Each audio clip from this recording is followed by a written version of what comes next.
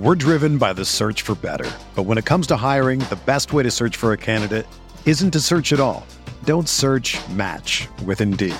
Indeed is your matching and hiring platform with over 350 million global monthly visitors, according to Indeed data, and a matching engine that helps you find quality candidates fast. Ditch the busy work. Use Indeed for scheduling, screening, and messaging so you can connect with candidates faster.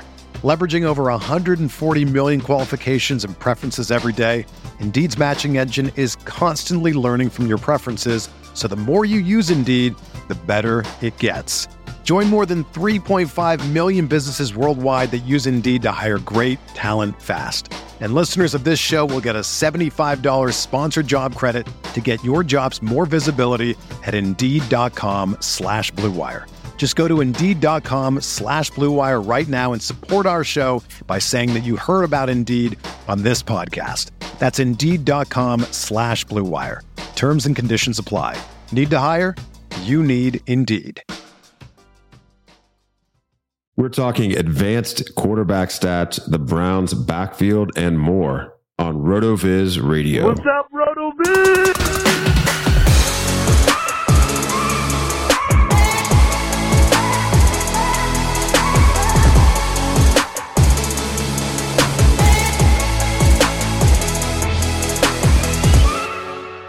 Welcome into the RotoViz Fantasy Football Show. I am Curtis Patrick alongside Dave Cabin. We're two of the owners here at RotoViz. And this is our second show together of the week. And it's the show where we go into some of the deep stats brought to you by our awesome partnership with SIS. Been really digging what our analysts have been doing with some of these leading indicator metrics and having fun picking Dave's brain on this over the past couple of weeks. Before we get into some quarterback advanced metrics, just want to remind everyone, if you want to hit up a 12-month subscription on RotoViz, maybe yours is up and you've been lazy about renewing, or maybe you find yourself in the middle of the standings in redraft and you're just like, man, I could really use some wisdom from the team on looking ahead at strength of schedule, waiver wire pickups, or what have you. Maybe you're a dynasty player and you're going to kickstart a rebuild and you want to see what Blair and I and Sean are doing from a dynasty perspective. Great time to sub up. So you can use code RVRadio 2021 and save 10% on a 12-month sub. That's code RVRadio 2021. So Dave, hit that generic quick drop and then let's get into the next segment. I'm not supposed to read the liner notes, but I like to do it anyway. It cracks myself up. Okay, so we want to talk quarterbacks tonight, Dave, and you've got some really cool stuff that you've pulled on the best QBs under pressure. What do you have for us? Yeah, so this is one thing that I always find really interesting to look at. Because as a fan, when I'm talking with other fans about different teams, different players, you often hear people give their opinion on how a player is doing under pressure. But like many things in the NFL, in a lot of sports, when you actually go and look at the stats, intuition is often different than how the numbers actually bear out. There's a couple of players, though, Curtis, that I see popping in a lot of quarterback metrics. These are players we know to be good, but it's interesting to see them actually separating themselves. So the first thing I looked at this week was how quarterbacks were doing under pressure, as you mentioned. Now, the first thing I was curious about was their on-target percentage, which I don't think I've actually delineated between on-target percentage and catchable percentage. There is a difference, and these are two metrics that you will see in the Advanced Stats Explorer, and you'll hear me talk about. Catchable balls are just balls that are in the area of the receiver in a spot where he could reasonably make a play and catch the pass, which is different than an on-target throw, because an on-target throw is one that will hit the receiver in motion. So ideally, it's going to allow the receiver to make the catch in stride and continue downfield. So there's a little bit of a distinction. As a result of that, you will often see, well, I shouldn't say often, you will always see an on-target percentage be lower than a catchable percentage, because all on-target passes are catchable passes, but not all catchable passes are on-target passes. With that out of the way, the most accurate quarterback in terms of on-target percentage this year, under pressure, is Russell Wilson has been on target basically 76% of the time. He's actually followed by Teddy Bridgewater, but I have to footnote this by saying that Bridgewater has one of the lowest average throw depths that you're going to see of the quarterbacks that I list. At number 3, Lamar Jackson. And I find this pretty exciting because this is just another metric where Lamar Jackson is performing well. And behind him, you have Kyler Murray. But at 5, this is a really interesting one. The rookie, Mac Jones. There's been a lot of conversation this week about how in fantasy circles, people do not want to be that enthused about Mac Jones. But from a real football perspective, Jones has been the best rookie. He's followed by Joe Burrow, Kirk Cousins, Matt Ryan, Derek Carr, and Sam Darnold, actually. The other thing that I looked at, Curtis, was sack percentage on pressures. Josh Allen has been the best in terms of this metric, getting sacked on just 8.9% of pressures. Now, an interesting thing that you will see if you start to look at these is generally the quarterbacks that you expect to scramble more are more likely to have a higher sack percentage. So it's impressive that we see Josh Allen coming in at the top of this list here. Matt Ryan, Kirk Cousins, Tom Brady, Matthew Stafford follow. Our boy Jalen Hurts, though, just a 13.5 sack percentage, which we like to see. Now, to kind of bring this all back together, the final thing that I was looking at here in terms of quarterbacks and how they're performing under pressure was adjusted net yards per attempt. Top quarterback in that metric this year, Matthew Stafford, followed by Josh Allen, Tom Brady, Jalen Hurts, Russell Wilson, Lamar Jackson, Dak Prescott, Matt Ryan, Carson Wentz, Teddy Bridgewater. Couple of things I want to focus on now. We see Jalen Hurts performing well in a variety of these metrics, which is interesting because people don't want to seem to buy into the idea that he could be the Eagles quarterback moving forward. I would question how much of that is really on Hurts and how much of that might just be the team at large. It's impressive to see Lamar Jackson scoring so well in many of these metrics.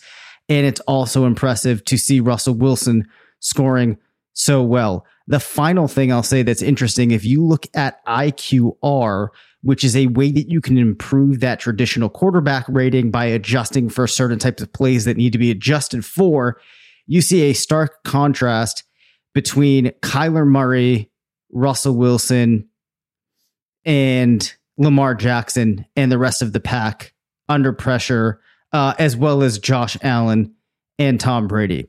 But guess who comes in just behind those guys with an IQR of 103, Curtis, compared to guys like Tom Brady at 111, Josh Allen at 107. If you were going to say Jalen Hurts, you would be right. So we just love to see this Jalen Hurts stuff there. So some of this not directly applicable to fantasy, and I have a couple more stats we'll go through, but just super interesting stuff, I think adds a little more context when you're actually watching these games play out on Sundays. Yeah, man. Numbers can mislead, but they never lie. This is, we can make the stats say, what we want them to say, or, we can ignore stats from certain players. But listen, man, you just ran down the rankings and a lot of descriptive metrics about quarterback play, and the numbers are the numbers. And so I think it is important and impressive that you see Jalen Hurts performing well in a couple of these areas, because the knock on some of the mobile quarterbacks as they come into the league has been, will they develop as passers? And Lamar Jackson was fighting that all the way up even until this season. And so to see him do it in year 4 now versus Jalen Hurts doing it in still what's effectively his first cumulative season, right? I mean, he doesn't have 16 starts under his belt. Yep. He's still a rookie from a starts perspective. And so, I think that is something that we should keep an eye on. Nick Sirianni as well, comes from a line of coaches that have been pretty loyal to their guys. He's from the school of Frank Reich. And I mean, Reich has been to a fault loyal to his quarterbacks, really for his entire career as a quarterback, or as a coach rather, and as a former quarterback himself. And so, how much will that transfer to Sirianni and how he approaches this, and how much say will Sirianni have versus the GM in Philly? Who knows? But if the team can turn it around and be a little bit more competitive in other aspects of competition this year, then perhaps people will be more open-minded on Hurts. And I think the one that really stood out to me, Dave, it's like, I subscribe to a lot of motivational social media accounts, and one thing that I see a lot is these things on Instagram where it's like, if you hang out with 5 million or 6 millionaires, you will be the 7th. If you hang out, you know what I mean? Like, It's guilty by association type of thing. Well, when you're running down that list of adjusted net yards per attempt, and Jalen Hurts is in there at 4th, sandwiched between the following players: Matthew Stafford, Josh Allen, Tom Brady, Russell Wilson, Lamar Jackson, Dak Prescott. And Jalen Hurts is the 7th. Like, that's basically just the list of all the best quarterbacks in the NFL. And Jalen Hurts is right in the middle there. So, I think if nothing else, it should give you pause. And from a fantasy perspective, in particular in Dynasty, it's a reason to still have some hope. So if you find that the Jalen Hurts manager in your league is peddling him, or maybe you look at starting lineups and you see Jalen Hurts sitting there, maybe that manager is pretty stacked at the position. Try to pry him away. I mean, there's still plenty of sentiment out there that he's not the long-term guy, and that means that there's basically still a buy window open. But if we were told right now that Jalen Hurts was the guy for another contract, he's going to maybe not even another contract, but for the duration of his rookie deal, he's going to get 2 more years, and we knew for a fact he'd get 2 more years, his value would be sky high because of what he's done fantasy wise. So, appreciate those digs. I think the other one that stood out to me, let me go here. Kirk Cousins, Kirk Cousins continues to show up in this stuff, and he's not really thought of as a premier quarterback in the NFL. But I think he is more than a game manager. It can be difficult to separate the quarterbacks from the receivers and vice versa sometimes. And, it doesn't hurt when you have Adam Thielen and Justin Jefferson, but Cousins is, peppered all over these lists as well. And, with the Vikings being thought of as a run first team, especially when Dalvin Cook is healthy, I think it's important not to lose sight of the fact that Kirk Cousins is actually a pretty decent NFL quarterback and fantasy quarterback for that matter. Yeah, definitely. And, Cousins was one of those guys that I was kind of on in a lot of my teams going into this year, because he's just not a very exciting player in real life or in fantasy, but manages to get it done. The final thing I'll say about the point on Jalen Hurts is, even if something happens and we don't see him as the long-term answer in Philadelphia, we're not the only people looking at some of these numbers. There's going to be teams that are going to want Jalen Hurts. And he's done enough that if he's not starting for the Eagles, he should be starting somewhere else. So the final thing we'll close with on quarterbacks, and we can come back at some point, maybe talk about quarters when they're not under pressure. But I always like to look at this too, is how quarterbacks are doing on passes that have a throw depth of more than 20 yards. And there's a reason here that I want to bring this up, because Kyler Murray ranks ahead of all quarterbacks with an on-target percentage of 75.9% on passes traveling more than 20 yards. The closest player behind him, Patrick Mahomes, at just 64.3, followed by Joe Burrow. But a surprise, Zach Wilson comes in at number 4. Then you have Derek Carr at number 5, Lamar Jackson at 6, Rodgers at 7, Bridgewater at 8, Allen at 9, and Sam Darnold actually at 10. But the things that I thought were really interesting there, again, were just that separation between Murray and the rest of the pack.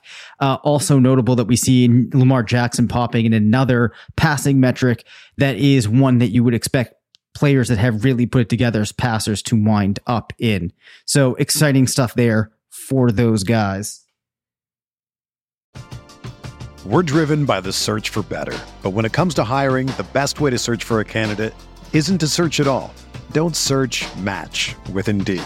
Indeed is your matching and hiring platform with over 350 million global monthly visitors, according to Indeed data, and a matching engine that helps you find quality candidates fast. Ditch the busy work. Use Indeed for scheduling, screening, and messaging so you can connect with candidates faster. Leveraging over 140 million qualifications and preferences every day, Indeed's matching engine is constantly learning from your preferences, so the more you use Indeed, the better it gets. Join more than 3.5 million businesses worldwide that use Indeed to hire great talent fast. And listeners of this show will get a $75 sponsored job credit to get your jobs more visibility at Indeed.com/Blue Wire. Just go to Indeed.com/Blue Wire right now and support our show by saying that you heard about Indeed on this podcast. That's Indeed.com/Blue Wire. Terms and conditions apply. Need to hire? You need Indeed.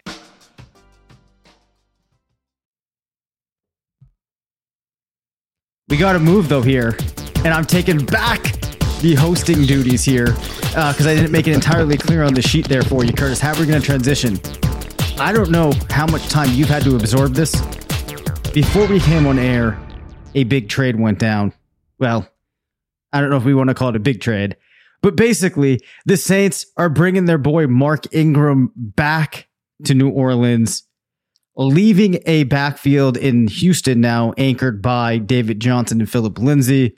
Ingram will slide in alongside Alvin Kamara while Tony Jones deals with injury. Any quick reaction to this move? Yeah. Interestingly, Ingram's definitely going to see a downtick in usage, but that could be offset by an uptick in efficiency. There's familiarity with Sean Payton there, obviously. And I think that the team sees that they're not going to win via the air in 2021. It's just not their identity. And so I'm sure Payton was going back through his bag of tricks, and his personal notes, looking at, what's been effective in the past. And when you actually go back like deep into the vault, when the Saints finally broke through, and started really becoming a winning franchise, it was when they had the ground attack to go with the pass. It wasn't in those years when Drew Brees was initially passing for 5,000 yards and, they were, winning or losing close games where both teams were in the 30s. It's when they started to be able to have some semblance of ball control and, at least have more of a semblance of balance. And so, Ingram's a much older player now. But I think that they could have something there. And it's important too, from Alvin Kamara perspective, and Dynasty in particular, that they don't wear him out. I mean, we've seen what's happened to Christian McCaffrey with some of these, soft tissue and injuries mounting, and we don't want that to happen to Alvin Kamara. So if they can take 7 to 10 touches away, as long as it's not that receiving work, and protect his body, I think that's good. If you're an Alvin Kamara manager, you should be happy about this, not sad, in particular in Dynasty. And then on the Houston side, it brings David Johnson and Phillip Lindsay back into play. I do think that it's going to be David Johnson first. But it makes sense to speculate in either direction. Now, I guess I should preface that by saying none of the backs have really been fantasy usable. We did kind of plant a flag a little bit on Mark Ingram in terms of him being the cheapest starting back this summer, and that's definitely played out, but it's really only yielded 8 to 10 fantasy points a week, except when he scores a touchdown. So I don't really think that changes with DJ or Lindsay, and if anything, they've both been a little bit less impressive. I guess that's my read. I'm just probably more excited about Ingram than I was before, and still really lukewarm on the Texans back. How do you see it, Dave? Yeah, so I am not very far off from you at all. I think in terms of the three Texans backs where you now have Ingram splitting out, none of those guys as a result of this move become extremely intriguing. I think in the case of Mark Ingram, we might see a game or two now where he's able to reach a ceiling that you wouldn't have seen potentially in Houston. But like you, I'm inclined to say that this actually is a boon for Kamara. Like you said, we don't want to see him being overused, but I also think now that it might allow the Saints to do certain things in the confines of their offense that could make it less predictable or in some way help out Alvin, because we have seen in the past that when this team can get things going, it can support two backs. And even in games you had Latavius Murray firing, Kamara still put up a lot of really nice performances. So I think that should help him out. In terms of the backs in Houston, Mark Ingram vacates 10.1 expected points per game. So if you chop that up evenly, David Johnson would get up to around 12 expected points per game. Philip Lindsay starts to enter the conversation, perhaps of a flex play on some teams around 9. I would think that Johnson probably gets a little bit more of that split than Lindsay. But my final note here for people would be, do not think that this pushes either player into a range now where they become a guy that you need to target or that you need to spend a tremendous amount of your waiver dollars on or anything like that. This is still a team that's struggling on a lot of fronts. And then there's still the 2 backs there. And on top of that, Mark Ingram, though he led the team in a lot of opportunity, was only seeing 13 rushing attempts per game and 1 target. So, even if a player is getting 65% of that pie, it's not pushing them into this sphere where they're likely to be material better than any options that you already have. Still, if they are already on your team, that gives you something to be excited about as bye weeks, injuries happen. David Johnson certainly becomes a better fill-in than he would have been otherwise. So that's the quick take from us on this move.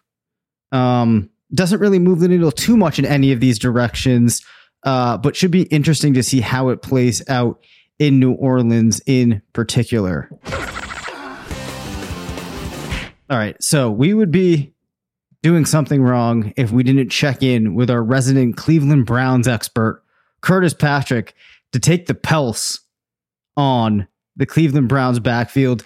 Nick Chubb has returned to practice. D'Ernest Johnson was on fire last Thursday. Kareem Hunt on IR. I just want to get a general sense of what the level of excitement should be in the case of D'Ernest Johnson, or is this a situation you think where Chubb comes back and relegates Johnson back to obscurity? I think obscurity is probably pretty strong. When we look at the strength of schedule streaming app over the next 4 weeks, week 8 through week 11, Cleveland has the 5th most attractive fantasy schedule for running backs. That's highlighted by matchups with New England and Detroit at the back half of that. Of course, Detroit really been a defensive target from a running back perspective. And on the front end of that, we have a tough matchup with Pittsburgh. But, the Cleveland offense is definitely in flux. I mean, if Baker Mayfield plays, which it seems to be up in the air, I do expect the team to still try to kind of hide him and protect him from big hits. So I think that they'll try to establish the run early in games, and you're really going to see a type of run pass mix that you don't see from many NFL teams for a couple of weeks, just to keep Baker out there and keep him upright. So, I don't think that Johnson will get Hunt's receiving game usage. You and I were chatting before the show, just kind of trying to remember what Hunt's trends have been in Cleveland as a receiver, and then maybe what it had to look like for Chubb in the absence of Hunt, just trying to figure out what that was really going to look like. So Kareem Hunt had been at 14% of team target market share. I expect that to be dispersed evenly, including to some wide receivers and or tight ends, and not just go, straight over to Johnson or to Chubb. And, we have to go back to 2019, but we did have an 8-game sample where we had some Nick Chubb without Kareem Hunt, and he did average 4 targets per game during that season.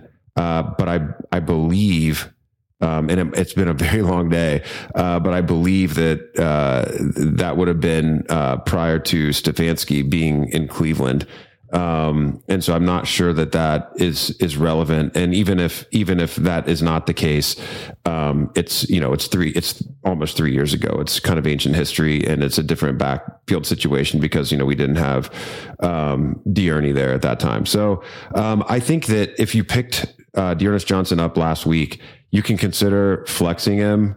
Even if Chubb plays, we're still in a little bit of the bye week, struggle here, in particular in week 9. I think there's only 2 teams on bye in week 8. So you might not be forced to flex him this week, but if Hunt continues to miss time, through, week 11, week 9, week 10, week 11, we do see a lot more buys creep into the picture. So he's still not a player that you want to drop just because you see Chubb coming back into the action. And from a dynasty perspective, I've gotten a couple questions like on my Twitter timeline, about some of these backs that have been picked up during the year. Does Kenny Gainwell have value? Does D'Ernest Johnson have value? I did see RotoViz friend TJ Calkins in one of my dynasty leagues actually traded a third for D'Ernest Johnson and a future fourth. TJ is one of the better dynasty players that I know. So that's an example of maybe a deal that you could do and feel good about adding some depth without actually giving up something material. Wow. Yeah, that's an interesting ad there. That's exciting for people that might already have Johnson to hear that that's the type of trade that's being made for him. Without perhaps having as much of a feel for the situation as you do. That's kind of where my mind was at. I think that until Hunt comes back, Johnson should have some usage. Obviously, he's not going to be taking away work from Chubb, but is still a player that's worthwhile to have on your roster until things change. So that gets us through the material that we wanted to cover today. Curtis, you introduced things, so why don't you take the role of getting us out of here until we meet these listeners again on Friday? This is going to be a humble brag, Dave, but it's also a plug for the brand here. So some of the free content we put out this summer in our newsletter leading up to the season included my best ball portfolio exposure, and famously Cooper Kupp over 40% there. I was checking some of the updates, and now, of course, this doesn't really matter because the regular season performance doesn't carry over to the postseason. But RotoViz, Team Curtis, 5th overall in the FFPC best ball tournament for $100,000 right now through 7 weeks. It's a long season, but at the halfway mark, looking like I have a pretty elite squad there. So very happy about that. Lots of guys on our team responsible for, the picks that I was making. Feels good. We've got some great showings in the main event across our team of owners as well. You and I scrapping a little bit with our FPC team there, Dave, hanging around 500, but I think we can claw our way into the playoff picture with some savvy waiver wire moves. So make sure, like we do, that you're checking out Sam Wallace's weekly article there. Plug in Dave's analytics. We talk a little bit about that on the pod, but Dave does a great advanced metrics piece on the site each week. And then, you got Sean and Blair cutting up all of the running backs that are emerging in the uncertain backfield situations. Neil Dutton with his tight end piece every week. We've just got so much great content out there that can help you continue to kind of jostle your roster around, looking for that special recipe to bring home a trophy. And then the last plug that I would really want to make is just with Travis May's awesome college football content every week. I mean, I feel way more equipped for my Devy and Dynasty leagues next year than ever with Travis's new college football article format. Just kind of highlighting like 7 to 10 players every week, standout performances, and then pointing back to our Devy rankings. It's really, really exciting stuff. So I've never had more fun reading the content on the site, and I don't think it's any shock or surprise that some of the Team RotoViz squads in these big tournaments are doing quite well. Thank you for listening to the RotoViz Fantasy Football Show. Send us questions at rvffshow@gmail.com. Follow us on Twitter at DaveCabinFF and at CPatrickNFL. Leave us a voicemail at 978-615-9214 and make sure to rate, review, and subscribe.